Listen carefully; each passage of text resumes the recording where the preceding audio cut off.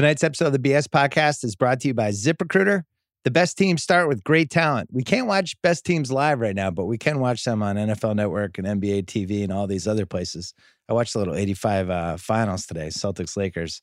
Two great teams, lots of great talent. No one knows the importance of talent more than ZipRecruiter, our presenting sponsor. They deliver qualified candidates fast. So effective, 4 out of 5 employers that post on ZipRecruiter get a quality candidate through the site within the first day. Right now, my listeners can try ZipRecruiter for free at ZipRecruiter.com/BS. We're also brought to you by TheRinger.com, where we're still cranking out content, including some Office stuff this week. Remember that show, The Office? Kyle Mann did a video breaking down the Office basketball game. That's on our YouTube channel, which you should already subscribe to. But if you haven't, go check that out. We have a lot of great stuff there. And then the Ringer Podcast Network. We're still putting out about 70% of the pods that we normally put out. But Ringer NFL, there's been some Ringer NBA, JJ Redick, Larry Wilmore, Dave Chang. The Big Picture, I was on that this week with Sean Fantasy to talk about The Hunt, a movie that I actually liked, and about us moving into a whole on-demand era. Ringer Dish is still going. There's a slate of them. The ones you follow, go check out. Make sure they're not still publishing, and go check them out in the Spotify app because their app is awesome. On this podcast, I have a very special guest for Thursday's pod that I don't want to spoil. All right, fine, I'll spoil it. It's Eddie Vedder and Jeff Ament from Pearl Jam. We've only been saying, but first our friends from Pearl Jam for 4+ years on this podcast, and now they're actually coming on the podcast. So I'll be throwing it to my friends twice. That's coming Thursday. Coming up right now, Jimmy Kimmel. We called him tonight, actually Tuesday night, to see what's going on with him and his life, and complain about our families and a whole bunch of things. And then JB Smoove, an interview that I taped a couple weeks ago, right before our offices got shut down. Just had the last episode of Curb Your Enthusiasm, so we're going to run that as well. First, our friends from Pearl Jam.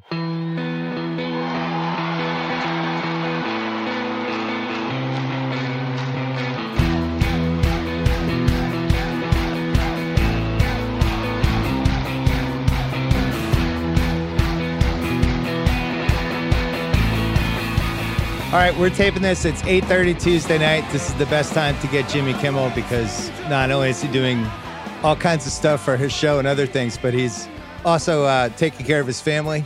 He's cooking. He's cleaning. What happened? How come you're doing everything? I don't know what happened. Everyone abandoned me, everyone except for the children. I woke up at 6:30 this morning with my son. Made him breakfast. My daughter came down and made her breakfast. We watched a little Spider-Man, the old Spider-Man from the 70s for about an hour and a half. Oh, my God. Then I collected material, wrote this video I do every day, recorded the video, recorded an interview for the video, made a chicken for dinner, beets and pasta for the kids, cleaned the whole room. Then I had to go move my car out of the garage and it was dead. So I had to jump start that. I broke my toe. You broke your toe? Should have been the headline. Yes. My toe is a strange shade of purple right now.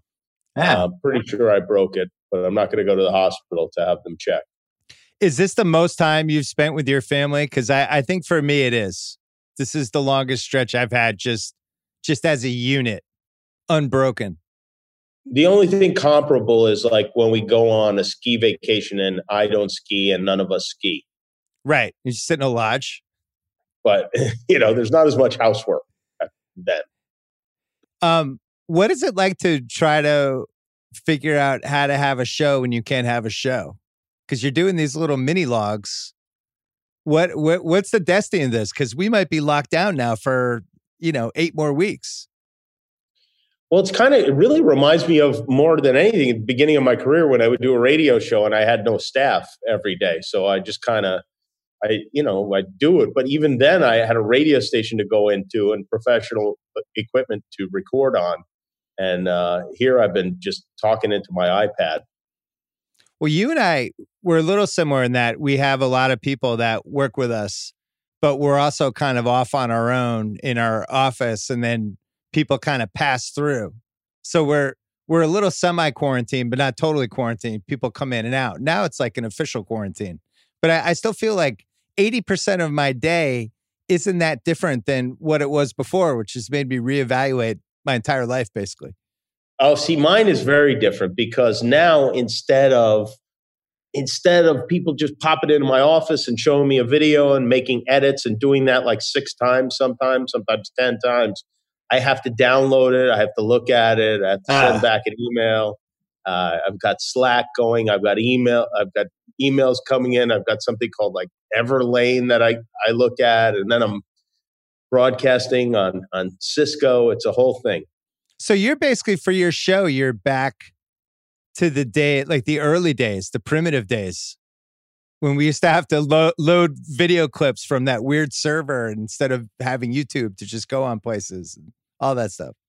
I just realized I've been complaining for like 8 minutes, which is a lot of fun, I'm sure, for people to listen to. But yeah. When cousin Sal first moved to LA, Sal got his law degree and then started working as a real estate attorney. And I just couldn't imagine him working in an office. So I convinced him to move to LA, and he moved into the room in our house that I used as my office, where I would record these syndicated sports comedy bits. And back then, the modems were like 28.8 if you're lucky. And then I had an ISDN line installed, but it was a crapshoot sending out your 1.5-minute long recorded comedy bit every day. Yeah. So it would take hours sometimes to send it out. And Sal lived in that room, and Sal and I would record these bits and send them to radio stations all around the country. And now I'm doing the same thing, except without Sal. I mean, when you launched the show that first year, and for people out there, I don't know if everyone knows that I worked for you the first year plus of the show. We didn't even have wireless computers and stuff. So I remember like going off to write jokes, and I would write in a notepad and then come in and then type the jokes into my computer to send them to you, versus just like, I mean, nowadays you would just go outside with your iPhone, right? And write jokes in a doc and then just mail them away. It was so much more primitive. Well, yeah, it's funny because one thing that you always say is that I invented using the laptop in the toilet. You did. And now it's very common. In fact, if you were to go on my Instagram account and check my likes, you can track my bowel movements, because that's pretty much the only time that I'm on Instagram. So if you see a heart, that means something bad has happened in my house. But I wonder how we would handle this. I guess we would have, I don't know, I guess we would have to go in the same way that news people have to go in. But I don't think anybody would be happy about it. I do feel like you were the Jackie Robinson of taking your laptop into the computer and working while you were in there. Because you had a toilet in your office and you had work Wi-Fi, but now everybody has wireless. I wonder, like, as I'm doing my job from home and talking to all these people that, I don't know, I'm talking to bosses or different people in the whole world I'm in, and you can like hear a dog barking in the background, or you can hear like water running, and odds are I've talked to somebody who was probably going to the bathroom and not telling me, right? Because you could do it. You could mute the TV or mute the phone. I'm sure you've talked to me in that situation many times. Yeah, but you would tell me, though. The only privacy I get at the office is in the bathroom. So if I have a private call, I will go in the bathroom. So I'm sure you and I have spoken many times from that room. Well, our country, as we slowly start to lock things down, the first person either of us knew who did a self-quarantine was our agent, baby doll James Dixon, who was the first person any of us knew who was scared of the coronavirus and was saying, I'm 57 years old. I'm a smoker. I'm in the demo. This thing's coming for me. I'm not seeing anybody. And self-quarantined himself, which we thought for at least a week was his excuse not to work. But now it turned out he was ahead of his time. Yeah, he was paranoid. Now he's calmed down for reasons unknown. But I did say to him, I was like, baby doll, why are you quarantined? Why are you so panicked? He's like, I'm worried I'm going to get this and I'm going to die. I said, well, why are you not worried about the fact that you smoke 3 packs of cigarettes a day and you're going to die? I mean, a lot more people are still dying from that. He's like, he's telling you he's worried he's going to die as he's smoking a Marlboro Red. He's unbelievable. And then I got a text from Carson Daly's wife. Now, Carson Daly lives on Baby Doll's block.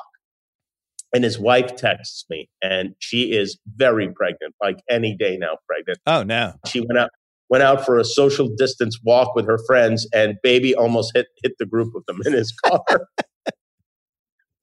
Yeah, he didn't stop and didn't acknowledge. Now, Carson is his client, by the way. Did not stop and didn't acknowledge until I texted him, busting his balls. And then he's like, "Oh, sorry, baby. I didn't see you there." I asked him if he had enough cigarettes, and he said, "I'm fine, baby." I don't know. I don't know if he orders them online or if he just goes to. Where does he go? Where does he go to, like Costco? I don't even know where he would buy them in bulk. No, he doesn't do anything he goes through a bottle of cologne every week, and you would think that he'd maybe do a little price shopping on Amazon or whatever, or who knows, even Costco to get a lot of cologne. But no, he buys them at a liquor store. He likes to go in the liquor store. He knows everyone there by name. He gives them Christmas gifts. What alcoholic? What non-alcoholic gives his liquor store guy a Christmas gift? None, just him. By the way, you know what he gave the guy? He told me, and this is God's honest truth. The guy at the liquor store. What do you think he gave him? Russian guy. Probably like $100. No, bottle of vodka. He probably bought it there and handed it back to him. They just gave it back to him. Oh my God. Well, we were going nuts because he was supposed to fly out. You were taping Who Wants to Be a Millionaire. And this was about a week before everything started shutting down. And he was basically making up excuses and then finally just admitted, I don't want to fly out. But then you found out that Jon Stewart had another thing. Yeah. That he actually was flying with Jon Stewart because it was private. It wasn't a commercial thing. And then Sal wanted to greet them at the private jet with somebody who was coughing, which we thought just to torture Baby Doll. But it all seems hilarious now. Now it's such darker times. These were the times when we actually were joking about the coronavirus, not knowing what was coming. Yeah, I know. It's funny. Well, the scary thing is I think about that a lot. And I think are we going to look back in 2 weeks on today and go, oh boy, well, we were joking about the coronavirus and we didn't know what was coming. What's been your role in this whole thing? Because obviously people come to you for, you're going to lighten the mood, you're going to make them laugh. But these are such serious times. And I just even with this podcast, I'm trying to figure out, you go through this stage of do people even want to hear a podcast? And if they do they just want to hear us be depressing the whole time? Or do they want us to take their minds off things for 20 minutes? So I've kind of moved into I'm just kind of here to take people's mind off stuff for an hour or whatever, right? I decided I'm going to depress people for an hour a day. That's my thing. I don't know. To me, there's nothing anyone else is talking about. I went to the supermarket the other day. I was like, all right, we have to have some milk. So I go on this adventure. I'm wearing my grilling gloves, big orange gloves. Now, these gloves are not meant for any place other than the yard, and they are bright orange. And I go into the supermarket with these grilling gloves on, and I go to the butcher, and there's this woman. She's got a mask on. She looks sickly, but I don't know if she is. She's touching every sandwich. She's picking up every sandwich and looking at it to see, I don't know what's in it or how much it costs or whatever. I'm going just berserk standing behind her. Then she finally leaves, and I order chicken from the butcher. And he hands me the chicken, and he goes, "Hey, I just want to tell you, this is the funniest thing." I was like, and I thought he was talking about the show, or he's like that. I said, what is? He goes, "Your gloves. It's the funniest thing I've seen in a week." It's like, all right. I'm glad I amused you. So I'm not just in the house spreading mirth. I'm getting out there and really. My wife went to the grocery store 2 days ago, and she found this earthquake kit we had. We everybody buys those earthquake kits. So she has it, and she's like, because we don't have any masks. All the masks are gone. And she's like, "Hey, do you think I should open this earthquake kit to get the mask and the gloves out?" And I'm like, "Yeah, I do. What do we have an earthquake kit for? It's for an emergency. I think this qualifies as an emergency." So anyway, she put that stuff on. Pretty sure I gave you that earthquake kit, right? I think you probably did. I think it was a Christmas gift. You gave everyone earthquake kits. It was a great gift. This is my Christmas cheer. Yeah. Yeah, she went out and like we had watched Contagion because we did a rewatchables about Contagion like 3 weeks ago. And now it's like it's turned into Contagion. Like people are just leaving their house dressed like, they're in a CDC clinic or something. I Doesn't don't it know. make sense though that somehow Matt Damon would be responsible for this in some way? Right, that he was in Contagion. Yeah, it's a good point. I didn't even think of that. Where is Matt Damon? Matt Damon is he in this country or in another or we don't even know? Very interesting. It's like Hunter Biden. Where is he? Interesting that we haven't heard from him. I think Tell he's me. out of the country. Yeah, and if you're out of the country, how do you get back? Can you even get back in at this point? I hope I not. guess that if you're flying from Europe, you can't. Tell me about Who Wants to Be a Millionaire because my kids are really excited about this. Well, we shot it right. I think we shot it right at the end of anyone shooting anything, and we had no studio audience. So it was just me. And luckily, the chairs are a good distance apart because it turned out Andy Cohen was one of the contestants. Oh, and my he God. has the coronavirus. Yeah. Yeah. So he was a contestant on the show. And, we maybe ghost elbowed, but I didn't shake his hand or anything like that. But he seems to be doing okay, I guess. So I'm sure people, it hits them with different degrees of severity, but that was a little weird. But we had a great time though. It was fun, even without the audience. I mean, I think it would have been really great with the audience there, but even without the audience, it's a fun show to be in the middle of. I'm glad. I thought it was really smart to bring it back. I remember 2000. It was, I think, the year before I got to ESPN, and it became like a phenomenon that summer. And I remember putting everything in my columns. I remember all the people in it, and then ABC just like quadrupled down on it, and it was on all the time. And they kind of burned it out a little bit. But now it's been, I know it's been syndicated. I know they brought it back in a bunch of ways, but it does feel like it's been a long time since it was on, and I'm ready to watch it again. It's been 20 years since it was on in prime time. Isn't that crazy? Yeah. And I remember the irony of it was, I think they passed on Survivor. Remember, like Lloyd Braun brought them Survivor, or Michael Davies or something. No, Burnett brought them Survivor, and they ended up passing on it. And then Survivor went head to head against Who Wants to Be a Millionaire and kind of derailed the momentum of some of it. It was the old whoops, we shouldn't have let that one get away coming back to haunt them. But I think I'm still, a game show to me are like horror movies or all these different genres that they're never going to die. They're always going to circle back and have moments every couple of years, and it just feels like we're ready for a game show to kind of become relevant again. I guess we'll find out. All these game shows do well on ABC, the Family Feud and every Saturday edition of everything. But it was fun. I had Hannibal Buress was one of the contestants on the show. Yeah. And it was, I can't even explain it. It was one of the strangest. I know people over and misuse the word surreal, but we really took a journey into his brain that had no place on Who Wants to Be a Millionaire, and yet it was unbelievably fascinating and hilarious. It was some of the comedians on the show were really, really funny. Any athletes or no? Let's see. I should have come up with a list. Any athletes? You should have had an athlete because, as you know, there could have been some inherent comedy. You mean besides myself? Yes. Yeah. There could have been some unintentional athlete comedy coming out of that, like a Rob Gronkowski. No, we didn't have Rob Gronkowski. Maybe the next time around. We actually had to cut it short today, so we didn't get to everybody that we're planning to put on the show. Well, you launched your show January 2003, and I think The Bachelor launches when? Maybe within a year? 2004? Well, wasn't it The Bachelorette first, or was it The Bachelor? No, it was The Bachelor first. It was that guy, Alex Michelle. And very soon afterwards. And somehow The Bachelor feels like it's as big as ever.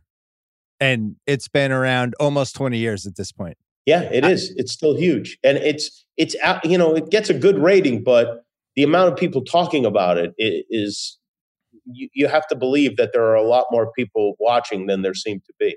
Either Or- that, or I just know everyone who's watching. Yeah, or people who at least know what's going on and could fake it to some degree. Can we talk about let's make this depressing again. Can we talk about the Kobe Memorial, which you hosted? That whole which now that seems like that was a million years ago, and you think about how distraught and destroyed LA was there for 4 or 5 weeks. Isn't it crazy? Yeah. So you get asked to host that. And then how does that, how many days before the memorial service do you know you're doing it? And who asked you to do it? Vanessa asked me to do it through the Lakers, through Linda Rambus. I said yes immediately. Not until the day before did I realize it was going to be on television. Oh, really? Because I don't read the entirety of emails sometimes. And somebody said like, hey, do you want to, send the grooming along? I was like, no, I don't need it. And they're like, well, it's going to be on TV. I said, oh, really? I didn't know that. But I didn't know it was going to be on TV.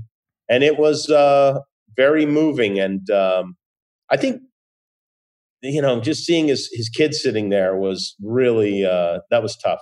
Seeing his wife and kids standing on the stage and looking at them was very difficult. It was something that never occurred to me, but he was on your show, what, 18? You did the memorial show for him, and he was on the show, I think, 18 times or 17 times? Something like that? 17 times on our show, and then there were many other events in which I interviewed him or did things with him outside of the show. Yeah, because when you think about it, you launched the show January 2003. They're still the 3-time defending champs at that point. And then he plays for another 13 years. But I remember out of all the appearances he had, I remember the one of the years he won when he brought Adam Morrison on. Oh, yeah. Remember that? And everybody just started kind of making fun of Adam Morrison and his reactions. But he had all his teammates out there, and he really was like the dad. It wasn't like a team. It was like watching a dad with his 12 sons, and all of them were like, weren't sure when to speak. And Kobe was just orchestrating everything. It was really interesting. Yeah, he and Derek Fisher were the seniors, and it was like everyone else was a freshman. And he was clearly the center of the team, not just on the court, but personality-wise.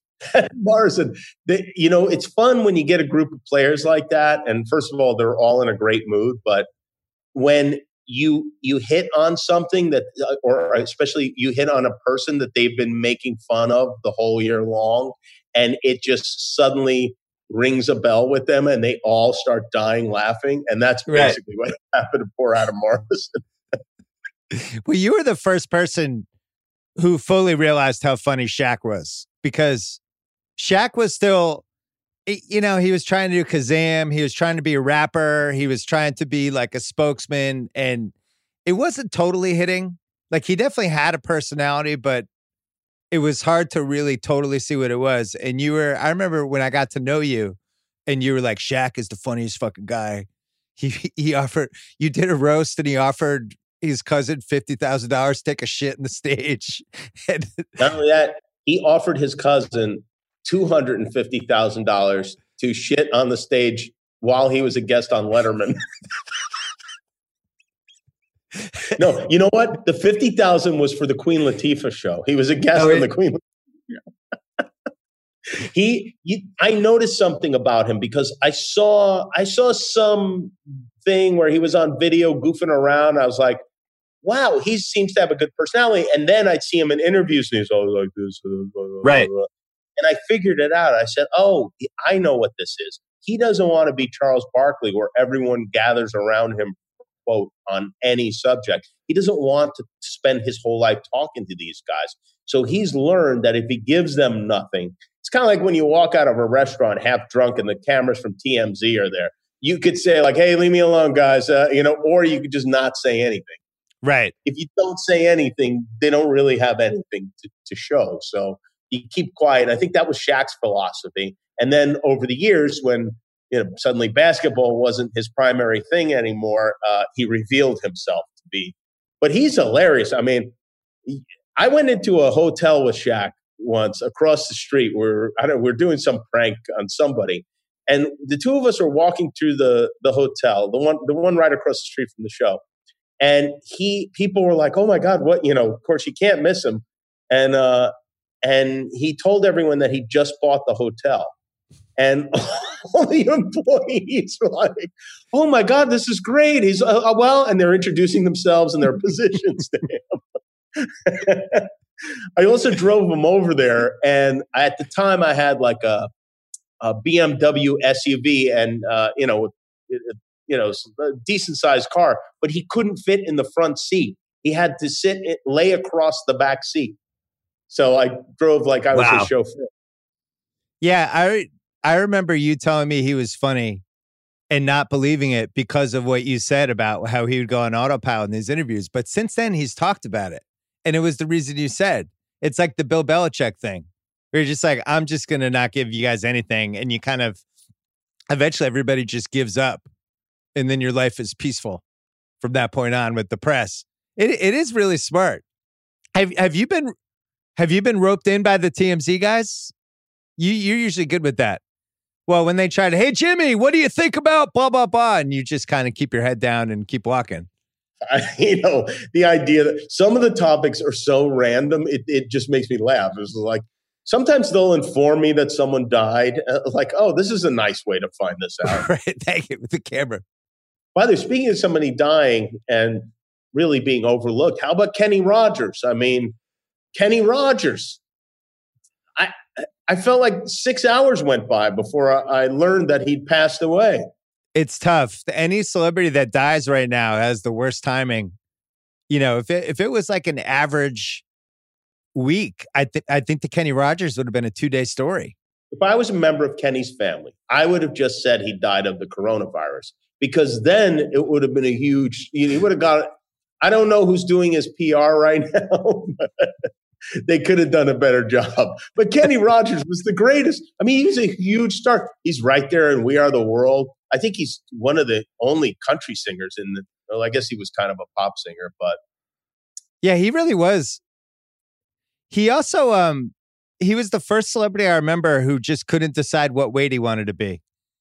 He would get super fat, and then he would have like liposuction and be super skinny again. And then he was never in between the two sizes. Him and Luther Vandross, I thought, were the two like that.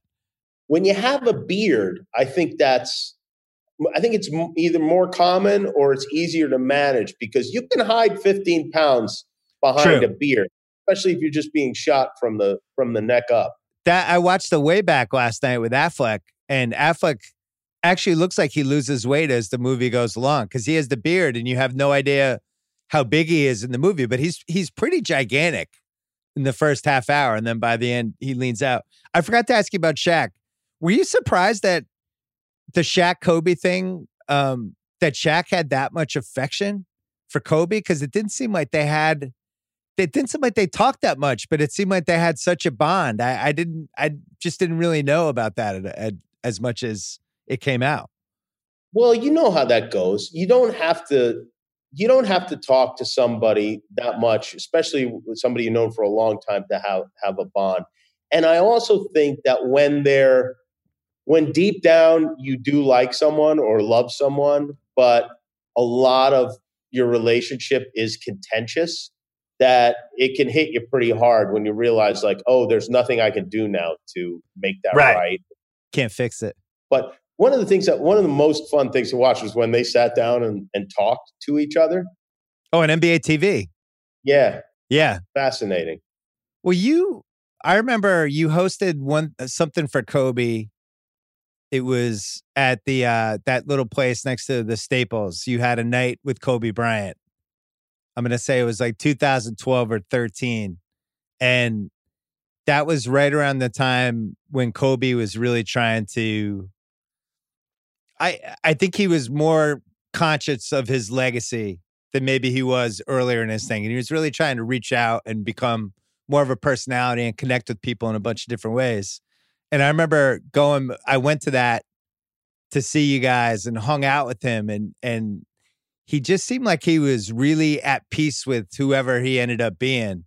in the 2013 range. And I think that happened to Shaq too along the way. I think Shaq always had, he was always a famous dude. He was always great at what he did. But I watched Shaq the last 10 years. Like, he's one of the biggest spokesmen we have. I don't know if I ever would have predicted that. And he's actually really good on the Inside the NBA show now. I bet his Q score, that thing they do where they measure. It's got to be huge. He's got to be right up there with Oprah. Oh, yeah. Like, if somebody said, I fucking hate Shaq, you'd be like, what? Like, you'd be like completely stunned. Where, at the Kobe Memorial, where were all the celebrities? Like, where did they put everybody before the event? And was there like a room for people? What was it like?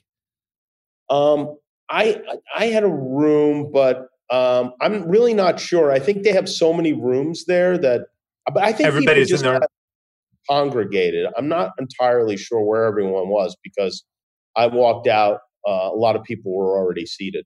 Was LeBron there or he wasn't there? He was not there. Yeah, so because then there are people like, no, he was there in a sweatshirt, but he definitely wasn't there. I don't know. That was a weird story. He definitely wasn't there, but I definitely didn't see him, and he's hard to miss. Yeah. Can we talk about our cousin Sal? Sure. Have you ever been more concerned about him, his mental state, and just what he's doing day to day than right now? Because he's never been able to not gamble for really the last 35 years. Do you really think he's not gambling? He's not found something to bet on? I mean, he's probably got his kids fighting each other in the basement. Like human cockfights? Yes. I think it's, when somebody like has an abuse problem and they hide it from people who care about them, I do wonder if there's a world where he's gambling on like esports, but doesn't want to tell me. Like he's embarrassed and he's on like, I don't know, Twitch, like on some Twitch gambling site, watching 13-year-olds play NBA 2K and betting on the outcomes. I just can't imagine him shutting it off. Don't even say that because if he isn't doing that, the only reason he isn't is because he never thought of it before because he doesn't know what Twitch is. He seemed disappointed that they weren't going to have Lock It In for a while because he was like, well, we tried an episode and it's like, there's nothing to gamble about. What are you guys going to talk about? Just play Monopoly for an hour and bet on who wins? They could just insult each other for an hour. That might be fun to watch. Well, I would watch Sal insult anybody. When things are going well and you have chemistry with your co-stars and you're enjoying talking to them and getting into it. And, Sally loves the action. He can't live without it. I think you're right. I think he's figured out a way to bet on his kids in all these different random ways, would be my guess. Hey, are you as concerned as I am about the restaurant industry? Because there's all these different things happening right now. We've been getting takeout the last few days just to try to support a couple of the places around here. But when you think about all the fallout of all these different terrible things that could happen, sports can come back, eventually airplanes can come back, all this stuff. But restaurants, there's a point, restaurants, bars, certain retail stores, places like that, there's just a point where they can't stay open anymore. A lot of these chefs. What are you hearing? It's grim. It's very bleak. And these guys are devastated because a lot of them have had to close and most of them have had to lay off 95% of their staff. And, these are people that they work with every day. They're friends, they're family members. They're very close to these people. And I do hope that, thank God people are delivering food. I personally have had a hard time I think if people in the restaurant industry are looking for a job, maybe driving the food is a good way to go because I haven't been able to order food to my house the last 4 times I've tried. They can't find a driver. Oh, interesting. One thing I did though that, because there are restaurants I go to a lot and I know the people that work there. And if you're in a position, and I know most people aren't, but if you're in a position that you can, I went and bought a whole bunch of gift certificates that I'll use when things aren't so rough anymore. And that's a good way of helping to float your local neighborhood restaurants. Do you think all this is leading to the most terrible version of the We Are the World video we've ever had to do this? Like the Gal Gadot, whatever that Imagine thing was, I felt like that was the tip of the iceberg from the unintentional comedy standpoint. I don't know where it goes going forward, but it does feel like we could have something really magnificent here from a celebrity standpoint. I think it also happens to be like some anniversary, like maybe the 45th anniversary or something of We Are the World. Yeah, 35th. 35th, yeah. And I have heard rumblings that somebody's looking into getting that going. Rumblings? I don't know. It seems like celebrity singing is not a great idea right now. I mean, unless they're singers. Did you ever you're good friends with Huey Lewis. Did you ever get any stories from the We Are the World shoot? Oh, yeah. Huey's got great stories about that. I have to get him on a podcast at some point. It was basically every relevant musical artist in 1985 was at that thing. They had to teach Bob Dylan his part. It was, he's got great stories about that. And he was like one line too. He had a couple of lines. Yeah, Bob I could do the whole song in everyone's voices for you, but I don't want to, I don't want to be the next Imagine video. We're Steven, I won't lies. It's true. It made a day. It's you and me. It was like he was intentionally trying to not sing the melody. It was like, fuck you, Michael Jackson. I'm not going to do it. Well, and then the Dan Aykroyd thing has just never been explained. I Google it maybe once every 5 years, hoping that there will finally be an explanation. Never. That's okay. I'm okay with that one. I mean, he was in the Blues Brothers. To me, the Blues Brothers, for my age, I think you're a little young for it, but the Blues Brothers. What are you talking about? We're the same age. Or you're like a year older than me. I'm 52, but I don't know. To me, the Blues Brothers were I had all their albums. They were like a musical group to me. All right. I'll concede. I also love the Blues Brothers, but if it's Dan Aykroyd and he's there because of the Blues Brothers, then wouldn't he have had to dress like a blues brother to have that make sense? He should have just been Elwood Blues. Yeah, well, maybe there was some wardrobe deficiencies. But he forgot his outfit. But wouldn't it? How much fun would we have made of him if he was dressed as Elwood? I think everybody else probably would have been pretty like, what the fuck's going on with this guy? It's funny though, when you watch that video, some of the people that got prime parts, if you had to do it over again, would not have gotten like Paul Young, who was pretty big there for a couple of years. Yeah. But now when you look back, it's like my kids have no idea who that is. You know, if you go through, they'll know this person. But Paul Young's pretty early in the song. And they kind of probably wasted a spot in retrospect. Well, I don't think they wanted to follow Ray Charles with Paul Young, probably. Yeah, that's a good move. How about the fact that is another thing I noticed when I was at the supermarket? Everyone's dressed like Michael Jackson now. Right. I mean, really was ahead of his time. People have got the thing around their face and the gloves and they're moonwalking, the whole thing. Are you worried about Corolla? The coronavirus? The coronavirus. Yes, of course I'm worried about Corolla. And I'll tell you why.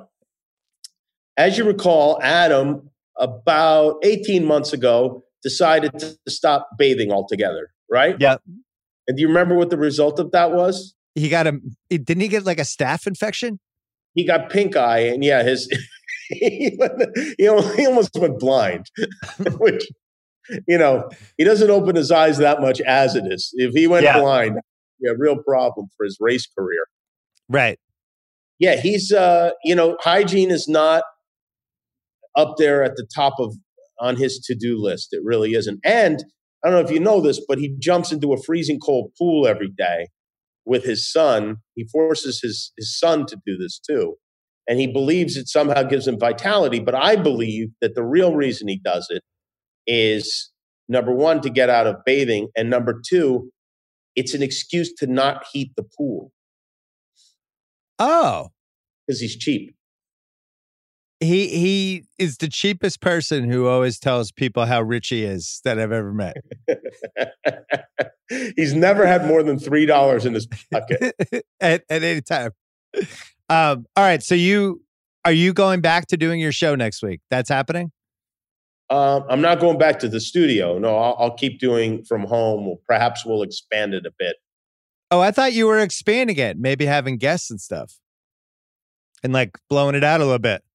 I have been having guests, but by remote, I won't have in-person guests, but we'll video chat people in. Oh, but I thought you were like blowing it out though and almost making it like a full show. That's not, I had bad information. It's funny. I started doing like 6 minutes and today's was like 20 something. So, you know how it gets. You get on a roll and you just start talking. I had Dave Matthews on today and we talked for a while and then he sang and I did some jokes. And, next week it'll be more structured. Next week we'll be back on television, I think. Oh, that's what I meant. Yeah. Okay. Yeah, because you really for the last 17 years, other than the writer's strike in 2008, but even then you took a few weeks off but then came back. But for the most part, you've been on TV pretty much consistently now for 17 years. So it's weird to just all of a sudden not be on TV. You ever feel like this might be the end of TV? This incident, this time here?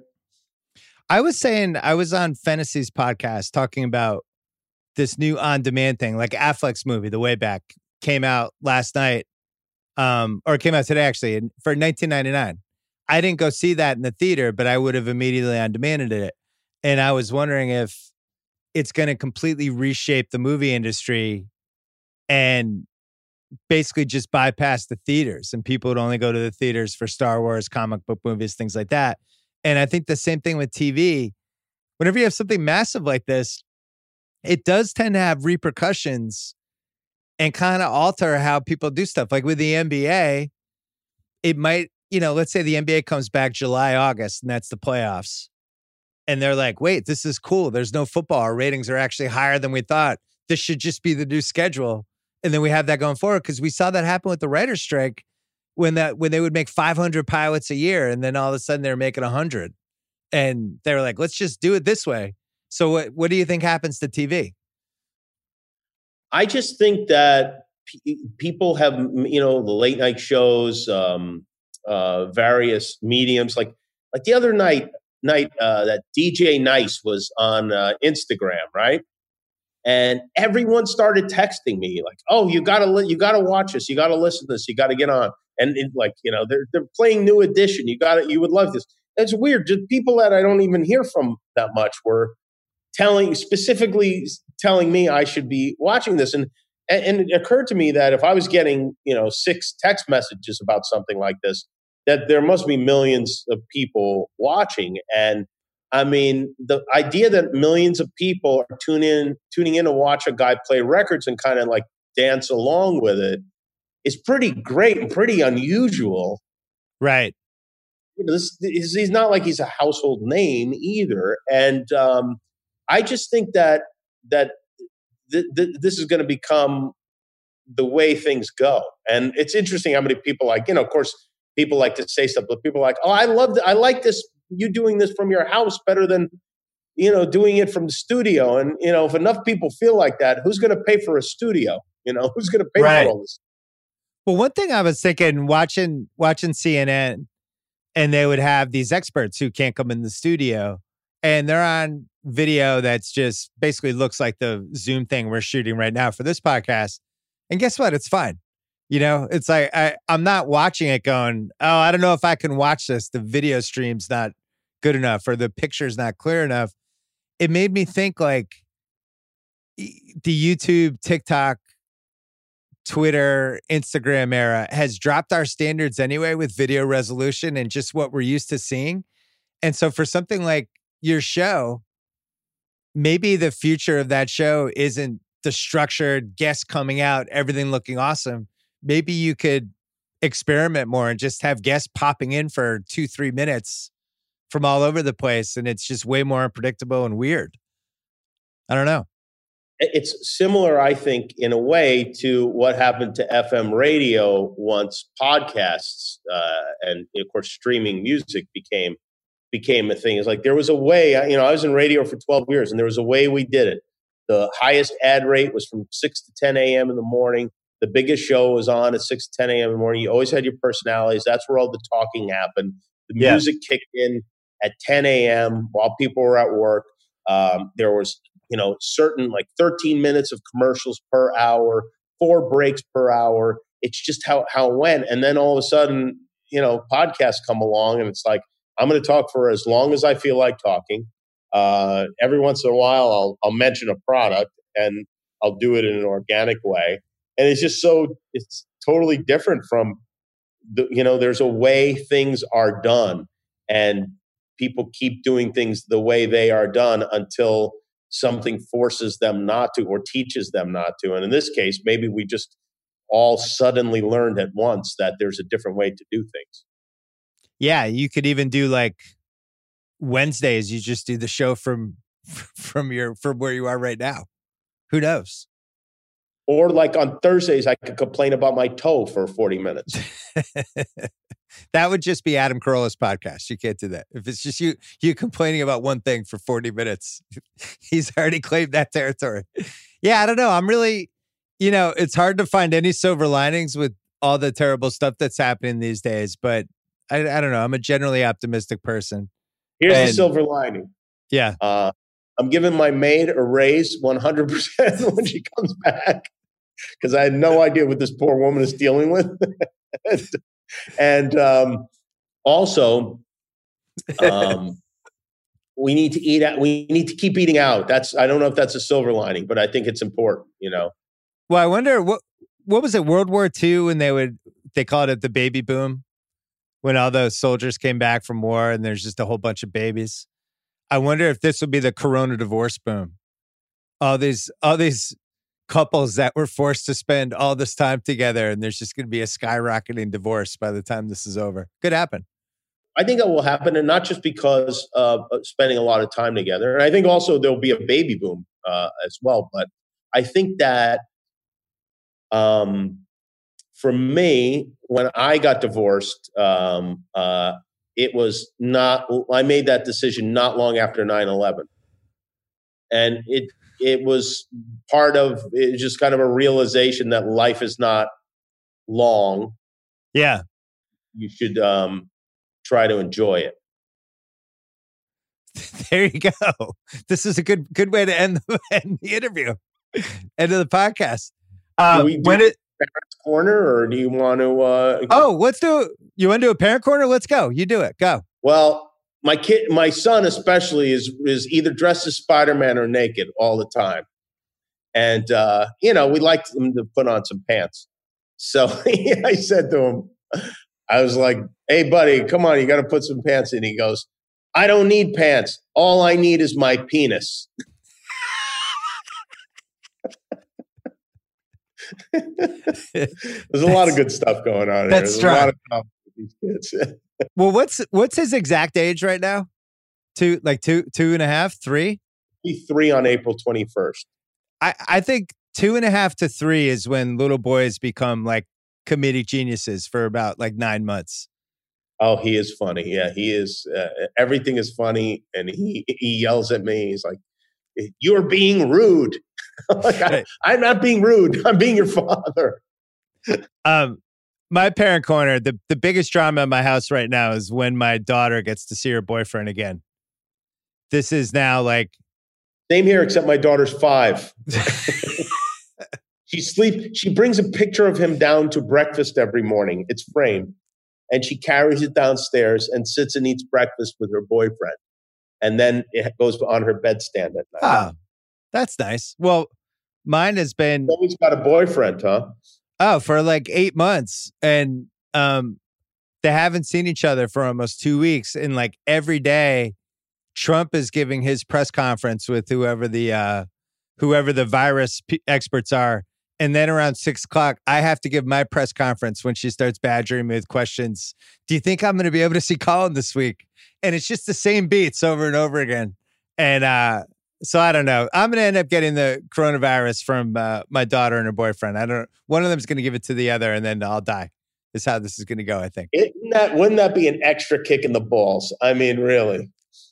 I said that to her. I said, look, you could see him, but imagine if I died because you had to see your boyfriend. And I could see her wheels turning and she was calculating the risk. And that scared me more than anything. She was like, Yeah, she's like Trump. She's figuring out who's gonna survive. Hey, you know what you should show her, and you really should do this, and I know you will do this. Show her the movie Boy in the Plastic Bubble with Travolta. Oh, yeah. That's a good one. Maybe get her a bubble. Maybe that's the way to go. Or get him a bubble. Get one of them a bubble. I mean, the conversations we have these days just would have been inconceivable a month ago, right? Where she's going, look, he's been quarantined for exactly as long as I have. There's an actual sentence said in my house. So I don't know. We'll see how it plays out.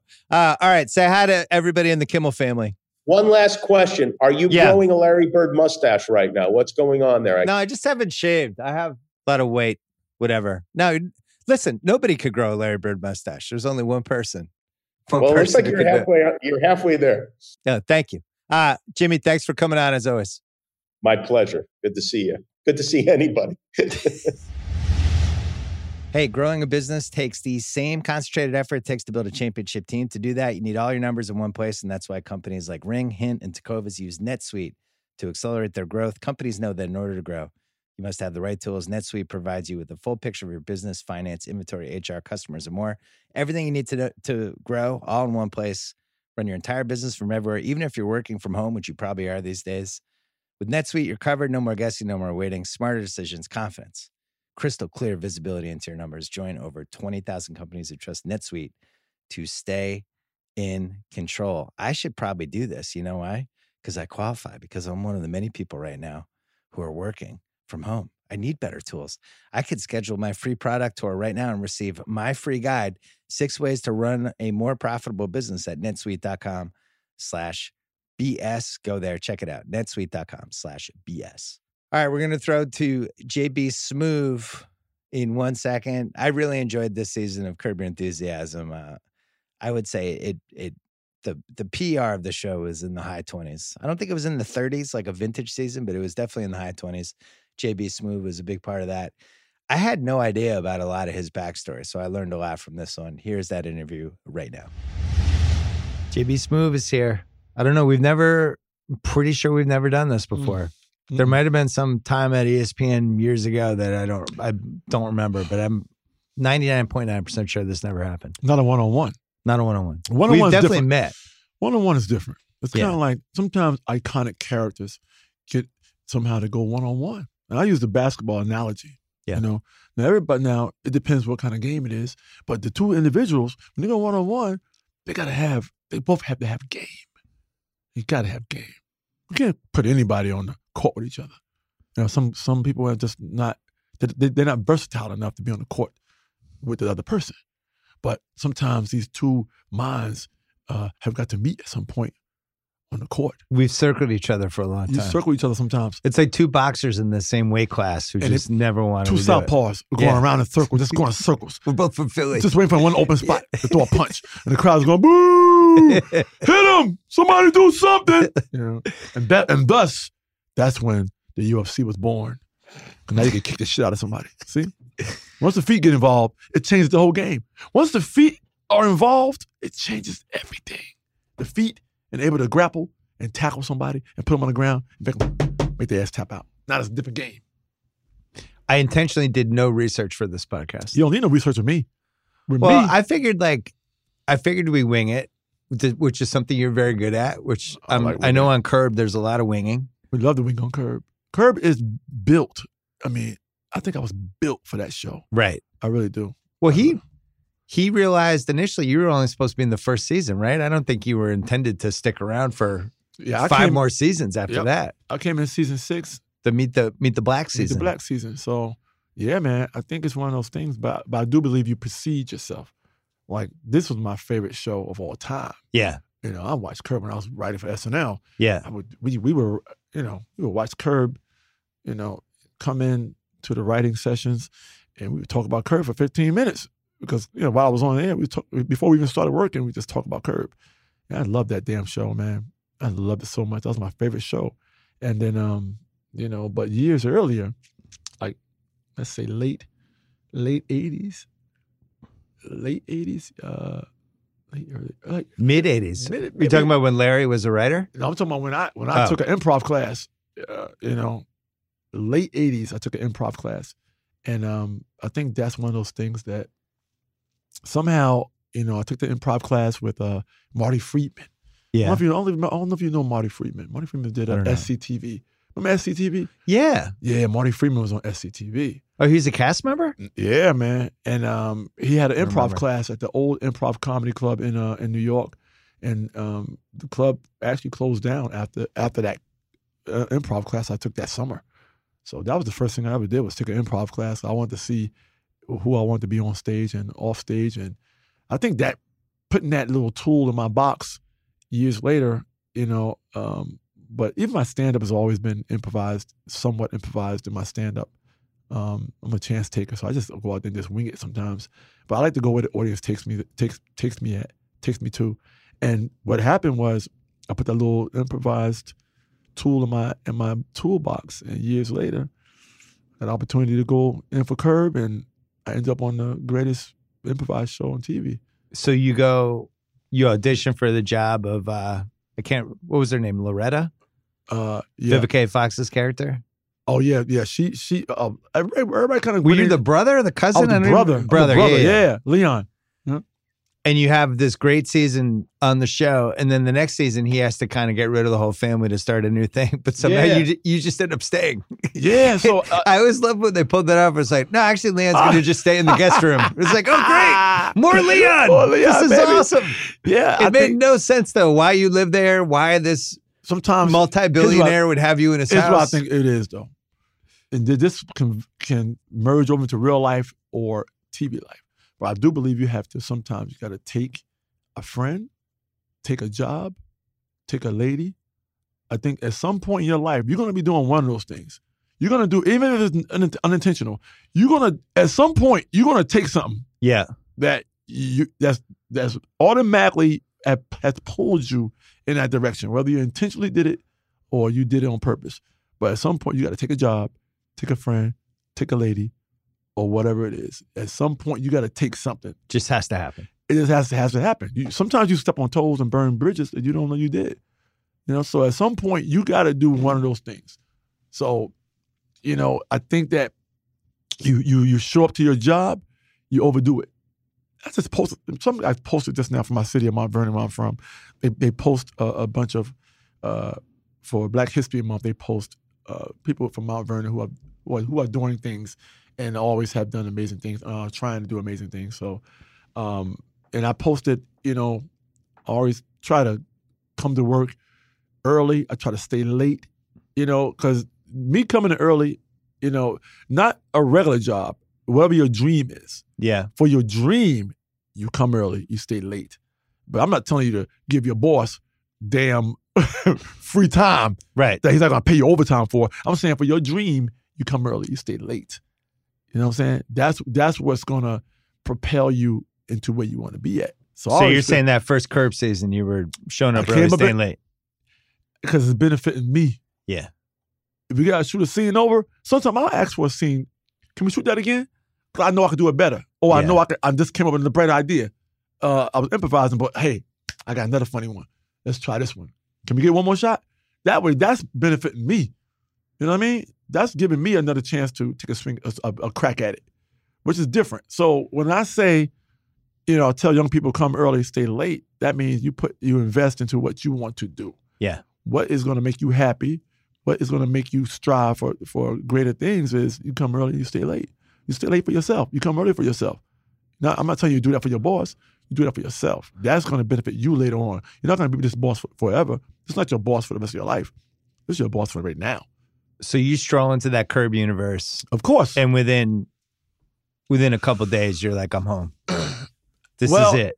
Well, I'll tell you this. When I was on Curb, I remember the first day on Curb, my first day shooting, we had just shot a few scenes that day, and then me and Larry were just standing there talking, off camera.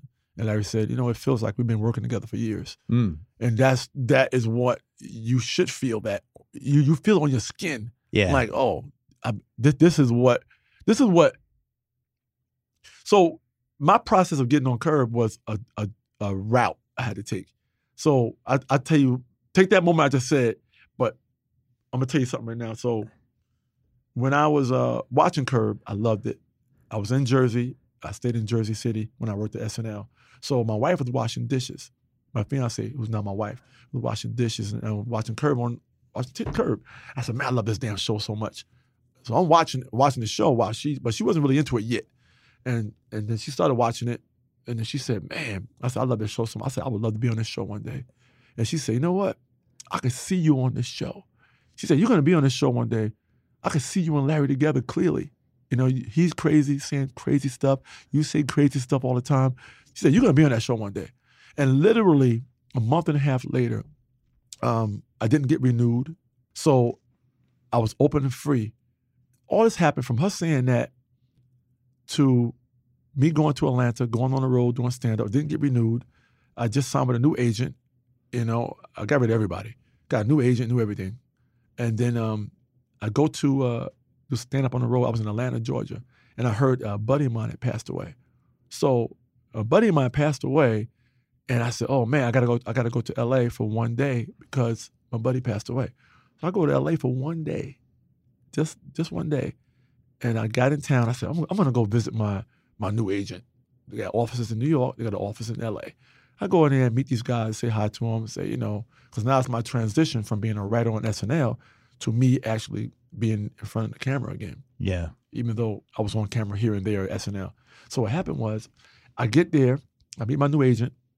One comes in late and says, hey man, how long are you in town? So I'm in town for one day because, my buddy passed away, I came in town. And my buddy was the guy who produced the song, This Is How We Do It, by Montel Jordan. Yeah. It's a crazy party song. This is how we do it. Yeah. So I said, well, I'm in town for one day. My buddy passed away, named O.G. Pierce. He passed away. I'm only in town for one day. So I got an audition. Can you make it over there? You got time to do it today? I said, yeah. What the hell? I said, what's it for? He said, Curb Your Enthusiasm. I said, wow. I freaking love Curb Your Enthusiasm, man. I would love to go in. He said, okay, can you go right now? I said, yeah. I leave there, go straight over to the audition. I walk in there. I said, okay. And they give me some sides of what the 3 scenes that we're going to do. And I'm thinking I'm going to go on tape. I'm probably going to go on tape. I didn't even know the process. I didn't even know I was going to walk in the room and audition directly with Larry. Yeah. I had no idea. I thought I was going to go on tape. They'll review the tape. You know how they normally do auditions. I get in there, man. Larry's standing in the middle of the room. And I do this thing where I come in the room as my character. I always come in as my character as opposed to coming in as myself and turning on the character. Yeah. It's so hard to turn the character on. But if you come in that room, now you control the room. If I came in there as the character, I'm doing mannerisms. I'm walking in there. I'm looking around the room. They're looking at me like, what the fuck is wrong with this guy? He's walking around. He's looking around, checking people out. And that's my way of showing you how my character enters the room, showing you how my character, his mannerisms, his delivery, his everything about him you see immediately. So now I control the room now. I'm not sitting there waiting for you to say action. Right. I control the room. Larry's looking around like, what the fuck is going on? What the fuck is wrong with this guy? So I said, I walk up to Larry. I said, okay, Larry, let's do this, baby. So audition, right? We're going to improvise. I said, anything could happen. I said, who knows, man? I might slap you in the face. I don't know. And I just walked away, right? And we start the scene. And Larry's like, what the fuck? He's looking at it. He's like, hey, who is this guy? You know what I mean? So I control the room now. So I do the audition. I leave there. And my agent calls me. He says, how'd it go? I said, man, we laughed our asses off. I mean, it was a funny audition. I said, if someone else goes in and gets the character, God bless them. So I go on the road, do my little stand-up. A day later, I'm in Pittsburgh. I leave California, go straight to Pittsburgh. I'm in a snowstorm, everything, man. And my agent calls me. I'm driving. I leave the show because it's snowing too bad. And I hated the club. I was in a terrible hotel room. I mean, this hotel was fucking filthy. I had to lay down with my coat on and my shoes. It was so filthy. I said, what the hell am I doing here? And I say that because I know that there's a route to everything. Yeah. Somehow I was supposed to go through, getting up to 2 hours from Pittsburgh to this little comedy club. I was supposed to not get renewed at SNL. I was supposed to be in this dirty hotel room. I was supposed to meet this crazy club promoter who was out of his mind. I was supposed to leave there and say, I can't do this. I'm going to go back to Pittsburgh and fly out tomorrow morning. I was supposed to not do those shows that weekend. I was supposed to be in my car driving from this 2 hours out of Pittsburgh, driving in a snowstorm, 5 miles an hour, all the way back to Pittsburgh. Yeah. I was supposed to get a phone call from my agent saying, yo, go 3 miles an hour because you got Curb Your Enthusiasm. I was supposed to go through all that. You know, I can't say my buddy was supposed to die, but I can say that I was supposed to be there to pay my respects to him. Yeah. So when I got there and paid my respects to him, somehow the universe said, hey, you love Curb Your Enthusiasm. Your wife already said you're going to be on the show. So now you made a decision to show up to California to be at your friend's memorial. In order for that to happen, now somehow the universe has put you in the room with Larry. Now, everything you always done, which is improvise on stage on stand-up, now you can improvise in front of him. Now he can make a decision if he's going to hire you or somebody else outside that room to be on the show. So when I got the show, I said, oh, snap, I got the show. So then he said, come back to California immediately. Had to go back to California to start shooting Curb Your Enthusiasm, which is crazy. You left out one piece. Yeah. Larry was also on SNL as a writer for a year. He was. Didn't have a great experience. See how all this, isn't that crazy? Yeah, that's bizarre too. It's bizarre that I think somehow you meet people before you meet them. Yeah. And I could feel this show on my skin. I could feel that I was preparing myself to be on a show that improvised because I took the improv class, because I applied that to my stand-up. I applied that to everything I ever did, you know, being life of the party, showing up to parties when I was younger, saying, man, everybody's sitting down. Let me start this party off. Let me be the first one to dance. Let me be the first one to do this. And I think that all played a part in building your character and who you plan to be later on. But I think all that is laid out somehow. So when you get Curb, you think it's just one season? No, I don't know what it is. I don't know what it is. All I know is I'm gonna give this dude something he never seen before. Yeah. I'm gonna go up here and do my best to be the best part of this ensemble. But do they know the arc of like this family's gonna move in Larry's house for the season? And that was already written. Yeah, they know that part. All that they know. They know they got a family it's coming probably in. over after the end of the season. But see, here's the fun thing about Curb is this. It's improvised. Of course, you got an 8-page outline. Yeah. The story is there.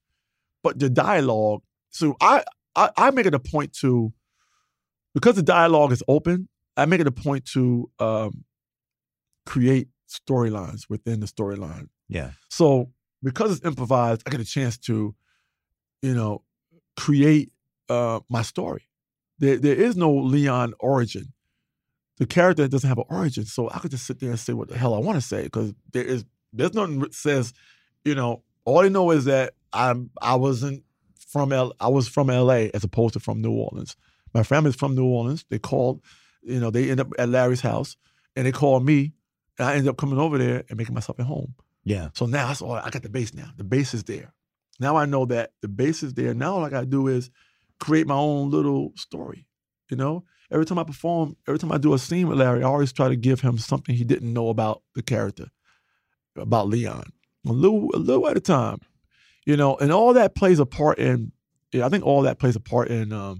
I can't say it played a part in them deciding to bring me back or to keep me on the show, but I can say that I give 200% to everything I try to do, and I want to give you what you're looking for as a director, as a creator of a show. I'm gonna give you exactly what you're looking for.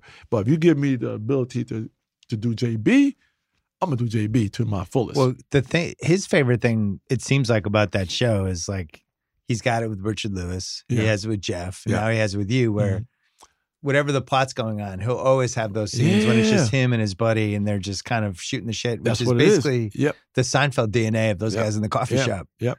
So arguing about like Superman or something. Right. So when I say that, we was talking off the season 6, talking about how it feels as though we've been working together for years. I say that because I think that applies to anybody. I think with patience, with going for whatever you are going for, there is several ways to get there. You just got to choose whatever way you choose. You got to be satisfied with that route and make that route work for you. You know, I'm sure there's probably a faster way to anything. But with that way comes with burning bridges, comes with stepping on toes. You know, it might not come with longevity. It might Are you come saying with you're difficult? No, I'm saying that. I'm saying that every. No, I know. I was kidding. Yeah, I'm saying like, you know, I think every chance you get, you just gotta have fun with it, man. I think that. I would say Curb and Seinfeld are two different creative experiences. Seinfeld's about not Seinfeld. Saturday Night Live. Yeah, Saturday Night Live is about the infrastructure. Yeah. This is how we do it. We've done it this way since 1975. Exactly. Monday's the pitch meeting. Wednesday's the day we stay up late. Oh my God. No, we have to do that. You can't. And then we have the dress rehearsal. Yeah. But it's like there's no deviation from that infrastructure. Curb is the opposite. As the opposite. That is the exact order of things at SNL. That doesn't sound like that's your cup of tea. You know what? When I actually auditioned for SNL. So that was my second time ever auditioning for SNL. So first time I auditioned was around when Tracy Morgan got on the show, and that cast. And like 96, 97 range. Yeah. And then the second time I auditioned was I was the last one of the last three people.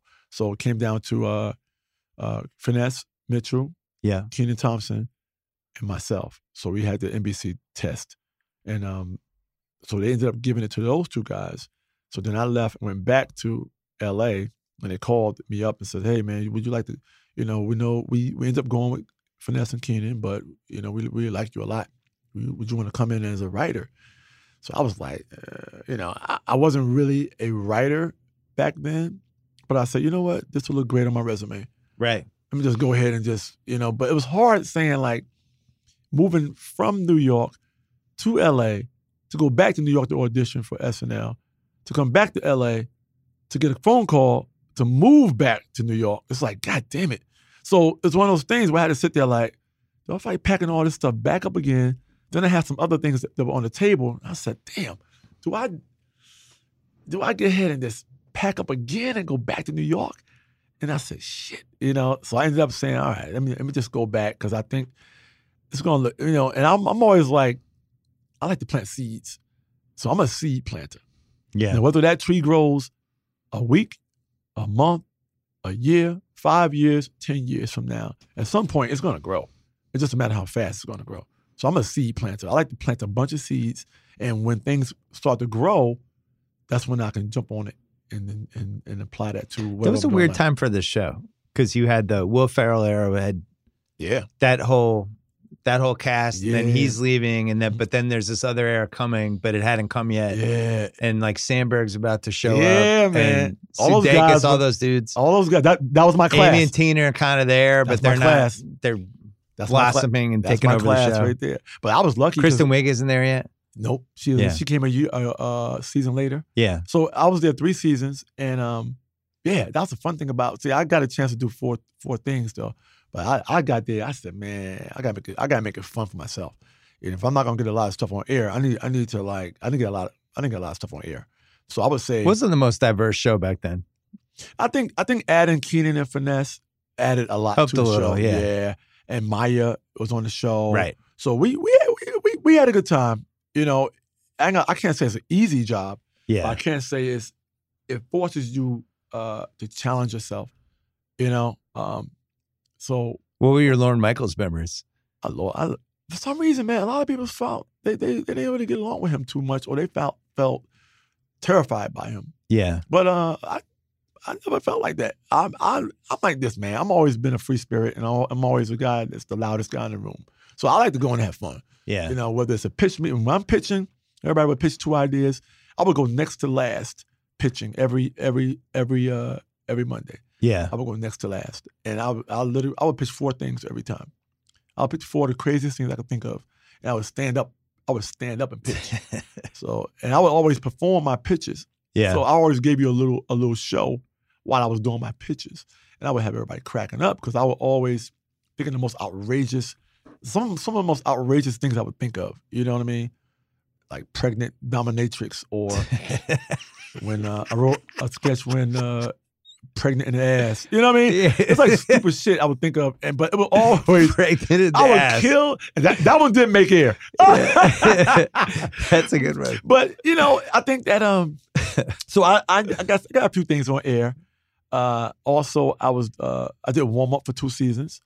I was in a bunch of monologue sketches at the top of the show. Yeah. Also, I was in a few sketches here and there, and I was doing Conan O'Brien, who was still at NBC then downstairs.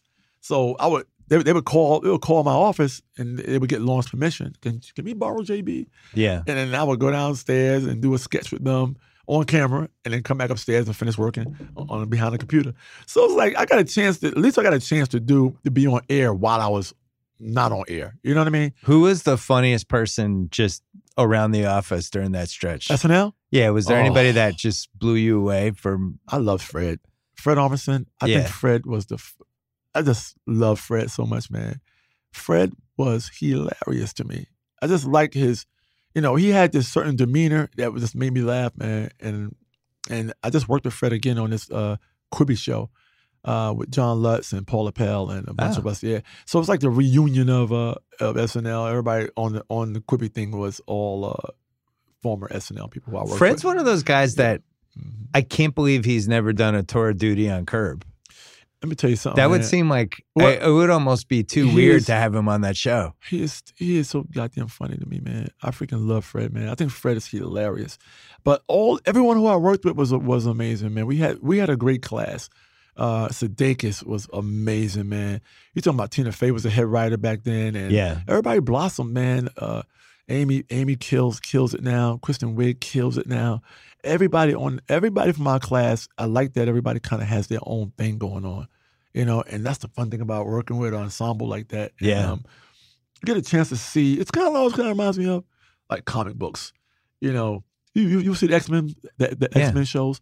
So the X-Men has this big ass mansion with Professor Xavier. I guess Lauren Michaels would be Xavier. Yeah. And all these damn characters, they're all different.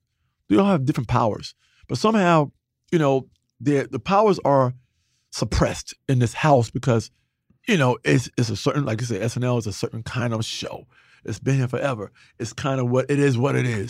But once you graduate out of the school, then you have your own career, whether you're, Wolverine or whether you're Iceman or whoever, Angel, everybody blossoms out and next thing you know, they're doing their own thing. It's kind of what it reminded me of being a part of a X-Men kind of mansion or something, but because it just had all these characters, all these people who had their own thing. And who were your comedy influences? Because when do you start doing stand-up? When you're like 20, 22? Yep. But so that's like after 5 years after Eddie hit it? I was watching Eddie before I started doing stand-up. I was like, this dude is incredible. So, I'm 30 years in right now. Yeah. So you're growing up watching all the sitcoms in the 70s. Everything. That's what I had to. Now, my influences were, of course, Pryor, Fox, Cosby, who else?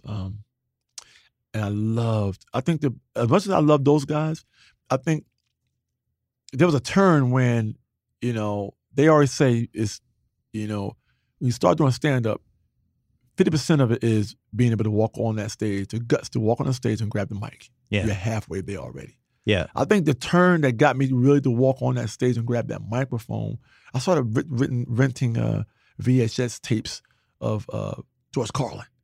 Oh, as much as everybody played a part of my stand-up, but at some point I had to go from listening to it all the time on records to watching it on videotapes to being able to walk on that stage and grab the microphone. Something had to transition me to get there. Now, I was always a big fan of comedy. I grew up on all the great TV shows I loved. Of course, I loved Jeannie and Gilligan's Island and all those shows, The Jeffersons and Sanford and Son. All my shows, I loved them. What's Happening, all those good shows, Good Times, all my good shows. I was going to be mad if you didn't mention Good Times. You know what I loved, though? I idolized Peter Sellers. I freaking idolized Peter Sellers. Like, as far as comedic actors, Peter Sellers was gold to me. We don't really have a Peter Sellers now. Oh, Peter Sellers is incredible. He kind of had his own lane that I haven't seen anyone fill. I think I loved British humor a lot at that time. Yeah. I just loved the hell out of some Peter Sellers, man. That was my dude, man. So He was incredible to me. End of the 80s? Have you ever seen The Party? Which one was that? The Party. Remember. Yeah, oh my gosh, man. Of course he did the Inspector. Yeah, I remember him from the Pink He did one Panther called movies. The Party, man. Oh, just incredible. You got to watch it. I want to tell you about it. It's just to me, that is one of the most amazing performances to me. It just shows Peter Sellers in his form and what he does. So late 80s, early 90s, you're doing the comedy stuff. Did you get it? Were you on a Young Comedian special? Were you hitting all those check marks? Nah, man. I hadn't hit that level yet. But I was doing I started out at the Uptown Comedy Club in Harlem. And then, of course, I started working my way downtown, doing the downtown clubs and stuff here and there. What was the Uptown Comedy Club in Harlem like in the 80s? Freaking amazing. Yeah. Everybody came through there, man. It was like the who's who of comedy, especially black comedy. Right. So the line would come down the stairs and all the way around the corner on a Sunday night, man. And it was absolutely So who were the amazing. OGs during that era other than Eddie? Because the previous generation was getting old, like Robin Harris was around back then. Martin TV show had just came on. Oh yeah. So we were sitting there. We were backstage watching Martin backstage while they were calling out who's coming on stage next. That's how much we were like, wow, he did it. You know what I mean? I think it's that he did it thing. Because we all want to get there. And we're sitting there watching Martin coming to the stage. Well, I gotta go and run on stage and do your show. Because we were all inspired by that, man. It was that new era for black comedy because you had the Robert Townsend movie. Robert Townsend movie. In Living Colors about to start. Popping off. Def Comedy Jam was popping off. BZ Comic View was popping off. And it just opened up this whole new genre, man. Right. And I think that There's was more cable channels too. That was the transition. That was the transition of black comedy, man. I think that I'm so happy that here's what I tell people all the time. I always say I wouldn't change my route for anything. Like a lot of guys probably wish they were like fresh right now because of the social media world and how fast you can get famous quicker. Yeah. But I wouldn't change my route for anything, man. I feel like me being a part of several eras, I say. I was a part of the inception of hip hop. I've seen you name an artist back then, I was there. I was at all the concerts. Sometimes I even had a fake ID. Because back then in Times Square was grimy. You sound like Jalen. Jalen always tells me this too. Jalen was there for everything in the 90s. Times Square was grimy. I'm telling you something, man. You can get you fake ID, anything. I hung out in all the clubs downtown. I'm talking about I seen everybody. I was at the Toughen and Leather tour. I seen everybody. If I didn't see you perform on stage, at the Funhouse or at Roseland or wherever, all the clubs, if I didn't see you perform there, I seen you perform at block parties. I seen Boogie Down Productions. I seen, you name it, Run DMC, Boogie Down, Eric B. Rakim. You name any rap artist back then that started out, I was there, Kid and Play. I seen all these guys perform. Everybody, whether it was in a small club, a block party, Dougie Fresh. I remember seeing Dougie Fresh when he was performing in the basement of the projects. Because my buddy, his cousin was doing security for him. And I used to go down there and see DJ battles. That's when everything was it was like the battle. Yeah. DJs battle each other, MCs battle each other. But it was fun stuff. It was different than it is now, man. You had crews, rap crews, and oh man, the Cold Crush Brothers. Biggie's way later. This like 5 years later. You're talking late 80s, early 90s. I'm talking about Run DMC when they first came out. Yeah. I'm talking about old school stuff. That's newer school. When was Biggie? Biggie's in the middle. 93. I'm talking about R&B Rakim. You're going early. Slick Rick. I'm talking about Schoolboy. Jekyll and Hyde. Heavy D and the Boys, who's from my hometown. I'm talking about old school rappers. Curtis Blow. I'm going back. Fake ID and everything, man. 15 years old going to these parties, man. Grown ass ladies in dresses. I'm talking about partying in hip hop clubs, partying in R&B clubs, the Red Parrot, Bentleys, Justine's. I can go on forever, man. I'm talking about hanging out. Before, I'm talking about at the inception of hip hop. Gotcha. Inception, which is way different than, Biggie and them had their era, Biggie and Pac. I'm talking about before that. I mean, that was when cats was banging on boxes. That era wasn't even in movies. We would rap at the lunch table, banging on tables. Yeah.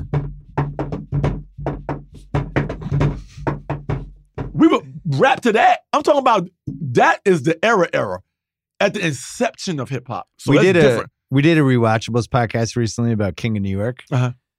And that used some of the music from that era. It was one of the, I think the first mainstream like action movie like that actually relied on. It was, man. Yeah, it was good times. That's what good times. So I say that because, I wouldn't change my journey being that my influences are far and beyond. Yeah. My influences are early hip hop. I used to be a hip hop dancer. I used to dance for Two Crews back in the day. Wow. When roller skating was the greatest thing in the world. Going to the roller rink was the greatest thing in the world. We used to roller skate from Mount Vernon to the Bronx to Skate Key, change our wheels, put our indoor wheels on, skate 4 hours, take them off, put our outdoor wheels back on, and skate back to Mount Vernon. Jesus. That's that young energy. You're kids. You just want to have fun and do stuff. So I say that because my journey involves early hip hop, involves, my journey just involves all the inceptions of Black comedy, all the inceptions of hip hop, all the inceptions of all these shows. This one day I was on a show and somebody actually ran down my whole IMDb. This stuff I forgot about that I didn't even realize I did. I did one of the first shows ever on Comedy Central called Short Attention Span Theater. The first pilot ever on MTV called Apartment 2F with the Scar Brothers. I don't remember that. It was only one pilot. Did a pilot episode. And I think it came back again later on. Comic Kazi, remember that one? No. It was a stand-up show also. They took some of the most daring comedians out there and put them on one show. And comedians who were physical and crazy and did crazy stuff. Did anybody do Pregnant in the Ass or no? That was way before its time. Way before its time, brother. Way before its time. But that's sketch. So they gotta bring that back. It's a classic sketch though. It's a funny sketch. If you ever host SNL, that you would have to. Let me tell you something. I got so many sketches that didn't make it. My monologue would actually be just all the sketches that didn't make it. Broadway style monologue of all my sketches. The Urine Detective. All the All Day Cigarette. You the name All it. Day Cigarette. What's that one? It's a long ass cigarette. It just goes All Day Cigarette. You name it, man. I would do all my classics, man, in a Broadway style monologue, it would man. Finish with Pregnant in the Ass. Where I would walk through. That's the kicker. Yeah, I would walk through through everybody getting dressed for my sketches, and I would walk through there doing my monologue. Pregnant in the ass. That you 20 people singing Pregnant in the Ass with you. Oh my God, that'd be so great. many sketches that didn't Let's make this happen. Oh man, so many sketches that didn't make it. But I would do that. That would be my monologue. That's good. All right, so everything that didn't make it. We just need to find the date when you host. Oh, that's we'll figure it out. It's gonna happen one day. Big rush. We'll figure it out. When they call, I'll be ready. What's your favorite Curb episode that you've been in? They all are so fun. What's your number one? My number what's one. What's your go-to? What's the one you want on your tombstone? It's somewhere between I think Getting That Ass is probably my favorite. Because I think the funny thing about that sketch is Larry had no idea what Getting That Ass was. His character or himself. Yeah. Larry and Larry David. Larry David and Larry David. Either Larry, the real Larry David, and the TV Larry David had no idea what Getting That Ass was. So the first take, I saw Larry's face like, what the fuck is that? You know what I mean? He's like nodding his head like he's trying to catch it. Yeah. But then once I explained, I said, Getting That Ass, man, it's a metaphor for defending yourself. You know? He said, oh. And then, but he played it so well. He played it as though, like he was just getting it. So now Leon's to the end. I don't think that however many more seasons, maybe there's not even going to be another season, but Leon's going to be in the final episode. Leon is he locked made it, in, man. I think Leon. Does Leon have a job? Came up. What does Leon do for money? That's the fun thing about it. Nobody knows what Leon does. How does he pay for stuff? Just one episode. Does he have a credit card? I told Larry, one episode, man, just follow Leon for one day. Yeah, what does he do? What does Larry do? What does Leon do when he's not? Does he work out? He does a lot of things. Does he date? Somehow he has money. Somehow he has ladies. Somehow he does all this stuff. I think Leon. It's almost like a cartoon character, like Barney Rubble, where you're just like, what does he do all day? And we don't need to know. We don't need to know. I think that's what makes the mystique about Leon is, what the hell does he do? But he lives by his metaphors. which are Bringing the Ruckus. That's How I Do's It, Doing Your Dizzle. And the main one I think he lives by is I Gets Mine. Right. I Gets Mine is the greatest phrase ever. Because some people don't know they get theirs. You got to know in your heart that no matter what happens in this world, I Gets Mine. Well, all we know about him is he lived with his family that was displaced by the hurricane. That's all you know about him. Ended up at Larry's house. Came But to then Larry's the house. family left. Family left. He decided to stay. Yeah. He decided to stay. He has Larry no more. tried to get rid of him. Right. He said, well, everybody's gone. I guess you're going to Yeah, Larry did. go upstairs Yeah, my Leon's like, I'm room. good. and eat this fucking Chinese food. And And walk we don't- your ass and walk away. And he's never kept in touch Thus, with his don't forget. family. Of course he does. He keep in touch with his family. Okay, you think he But emails him? they chose to fucking leave. So they That was got a out of there. mistake. They fucked up. Yeah, that was a They mistake. fucked up. We Can could all eat that Chinese food together. Let's talk quickly about the. You're always involved in sports stuff. Yes. Like you were just always. at NBA All-Star Weekend. Yeah, man. You're like a peripheral Super athlete. Bowl. It's like you were a All-Star. former athlete, but you never played in a league. That's what I'm trying to tell you. Sometimes You should just have a new narrative where you were on the Charlotte Hornets in like 1992. Well, I went to for the Legends. 20 I went games. to the Legends brunch, right? I go every year, and I sat behind the desk with all the legends, and I said, "Look at us." Right. I said, "Look at us. We're still here." Huh?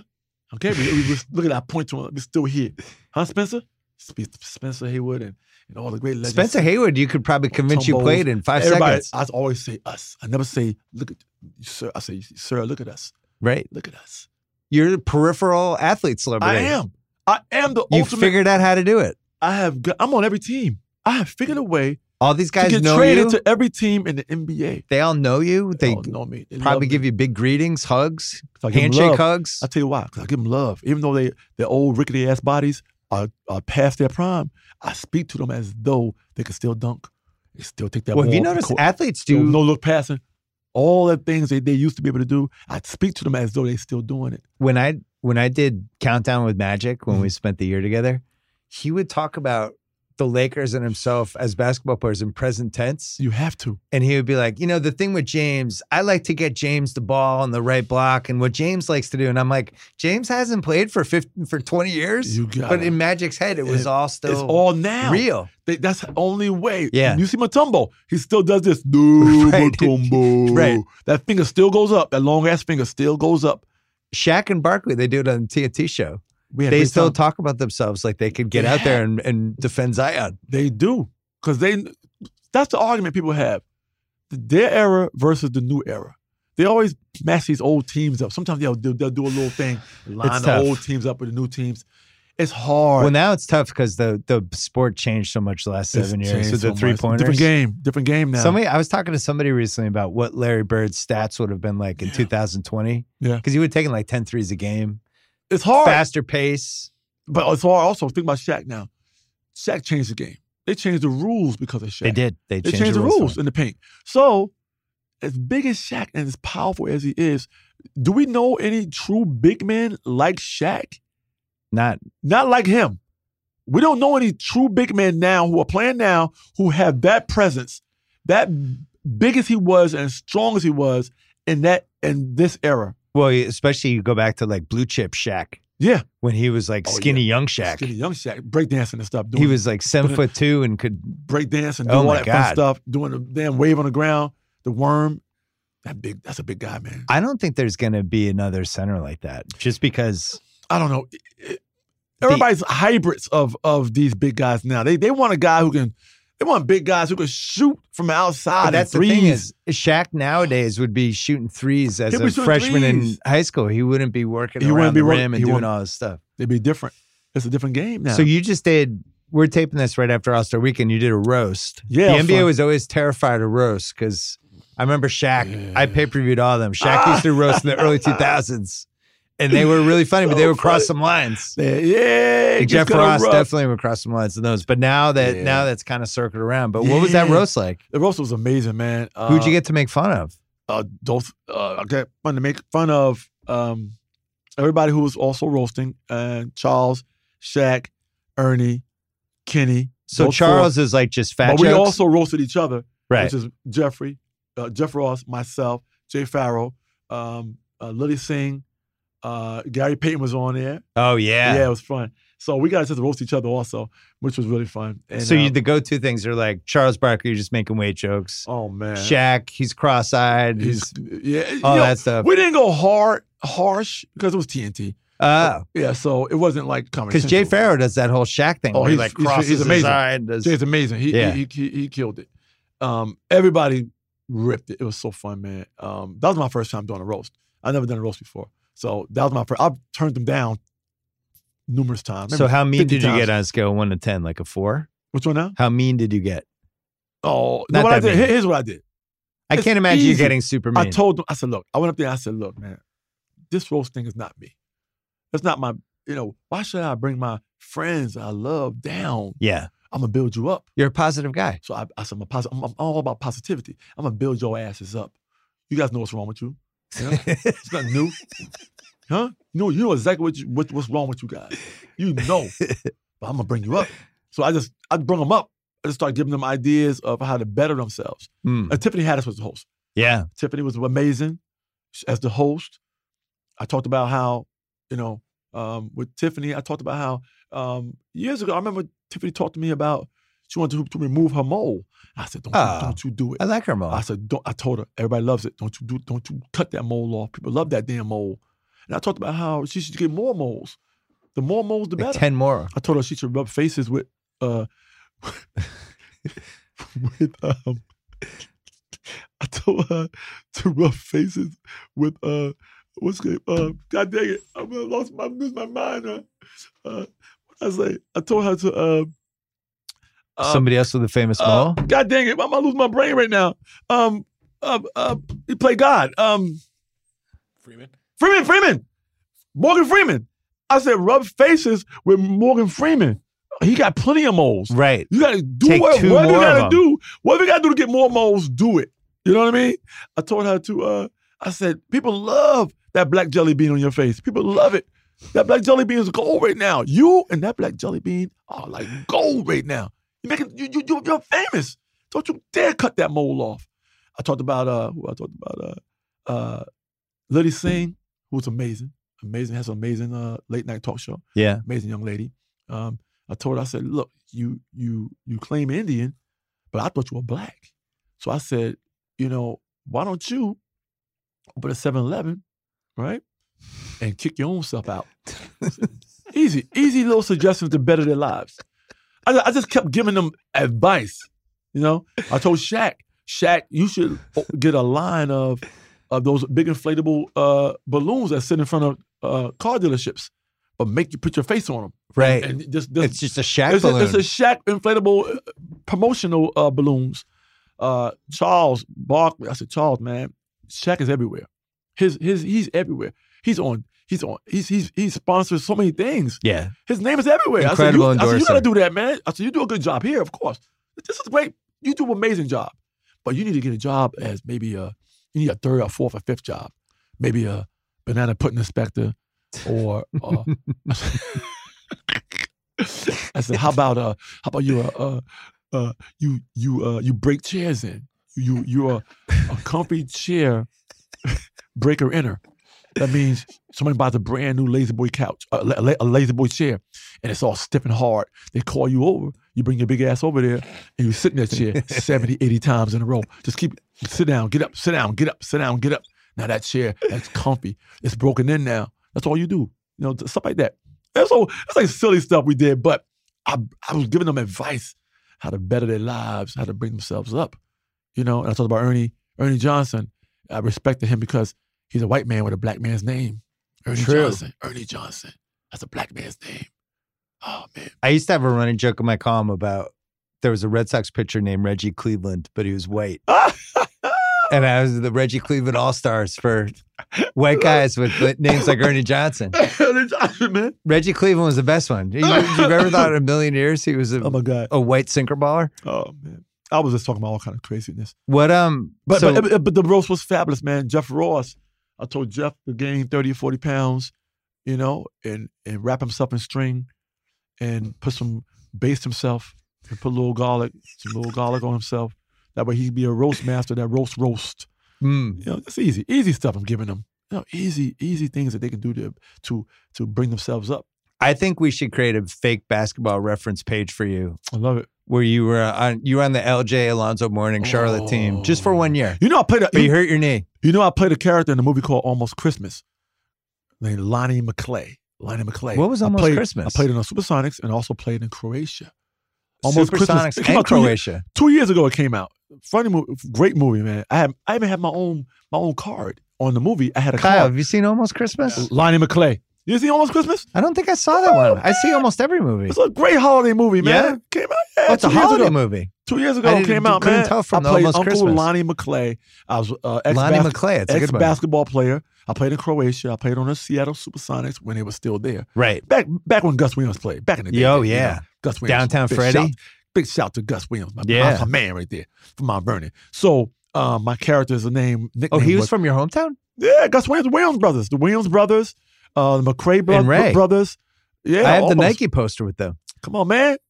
Gus Williams. DJ. Gus Williams was the most underrated guard of that era. I tell people all the time, Gus. They won the NBA title. He was the best player in the team. Nobody ran the point better than Gus. Oh, he was so good. He had the beard with the balding head combo Come on, thing. man. Come on. He held out for a year, though. He lost a whole year of his prime. It was amazing. He held man. out. Yep. Then he went to Washington. I love that guy. In the movie, my nickname is Shatal. Shatal. Because I made a last second shot. And everybody talked about Shatal became my thing. And so so much that I couldn't let it go. Like time has passed by. People forgot about Shatal. And when someone brings up Shatal, I'm like, did you say Shatal? What you know about Shatal? What the hell do you know about Shatal? Shatal. Tell me about your tour before we go. Oh, my tour. The Lollygagging tour is an amazing, fun tour. You get to see JB Smoove in his element, man. A lot of improvising, a lot of funny, physical. I do a little bit of everything, man. I'm like, that's I'm all like over the country. I'm a wild card when it comes to stand up. Yeah, since I've been doing it so long, but people love to come out and see my show because every show's a little different. You know, I perform for the audience in front of me, and I just go because sometimes any given night, the audience loves your mannerisms, they love your delivery, they love different things about you that particular night in that particular crowd. So I always tend to go the direction of the crowd that takes me, where they take me at. But I've been doing stand-up for a long time, man. I love it. The Lollygagging tour is a fabulous way of presenting a stand-up show, I feel. It allows your brain to relax a little bit. And what do you do when you lollygag? You're dormant. Your brain is dormant. You're open to whatever and everything to come in and entertain you. You know, there's no stress when you're lollygagging. You just, let me see what JB's talking about. You know, and you watch a great show, man. And the tour is resuming this year. As of course, I started late last year, and now it's resuming. We just finished on Baltimore last week. Fun time in Baltimore, sold out 4 shows. Now I'm going to Sacramento next weekend, the 27th. Make some Kings jokes. Oh, I love it, man. I love it. I love Sacramento, man. I can't wait to go to Sacramento. All my peeps out there in Sacramento, your boy will be there. And also, follow your boy on Old Snap JB Smoove on all platforms, OHSNAP JBSMOVE. Last question. Yes. Oh, that was good. Last question. Most surprising person who told you he loved Curb, or she? This blew my mind. I was in Craig's restaurant, my favorite restaurant. Yeah. And I was sitting there with some friends, laughing, having a good time, and a lady taps me on the shoulder. And she says, "Hi, JB, we're big fans." A table full of girl ladies. "Oh my God, hi, we love you. We work for Mick Jagger. JB, Mick Jagger loves you." I said, "Come on. You playing around?" No, I swear. Mick Jagger loves Curb and he loves you. I said, "You tell Mick Jagger," I said, "Thank you. I love Mick Jagger." I said, "How's he doing?" "He's on tour right now in Ireland."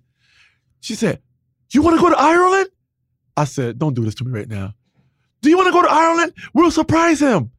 I'm like, I said, wait. I said, wait. Do you mean to tell me right now we can go to Ireland right now, see the show, and surprise Mick Jagger? She said, "Yes. I can call them right now and see where they are. They are definitely performing in Ireland tomorrow night. We'll bring you. You'll hang out with us. He'll go crazy because he loves you. All he talks about is you. He loves Curb Your Enthusiasm. He loves Larry. He loves the show, but he loves Leon." I said, "What?" I said, I'm in the middle of shooting something. I can't just leave. She said, "Oh, don't worry about it. We'll let them know we saw you." And then I was like, Mick Jagger loves Leon. Mick Jagger. I'm talking about Mick Jagger, the one who I heard Mick Jagger puts like 4 miles of walking every show on his body. He's like in the greatest shape of any non-athlete. You know how hard it is to walk like this? You got to walk like this, number one. Well, why can't he be on curb? Sure that seems like that's a natural curb plot. I'm sure he could be. Did you tell Larry about this? I told Larry. I said, Larry, man, Mick Jagger loves the show. But Larry knows a lot of these people already, a lot of these folks. That's true. He is. But, Larry's iconic. Right. I'm just JB Smoove. Everybody loves that guy. I'm just JB Smoove, man. Mick Jagger. I mean, you could have surprised him in Ireland. Actually, I could have. He's old. You might have really surprised him. You might have had like a heart attack. Hey, man. You just show JB Smoove shows up in Ireland. Mick Jagger. That's an amazing story. Good luck with the tour. Good luck with the rest of the season of Curb. The Nice to finally do this. tour continues, baby. Hit your boy up. Oh, snap, JB Smoove. Woo! All right. Thanks to ZipRecruiter. Thanks to Jimmy Kimmel. And thanks to JB Smoove. We'll be back later in the week with one more podcast. Until then.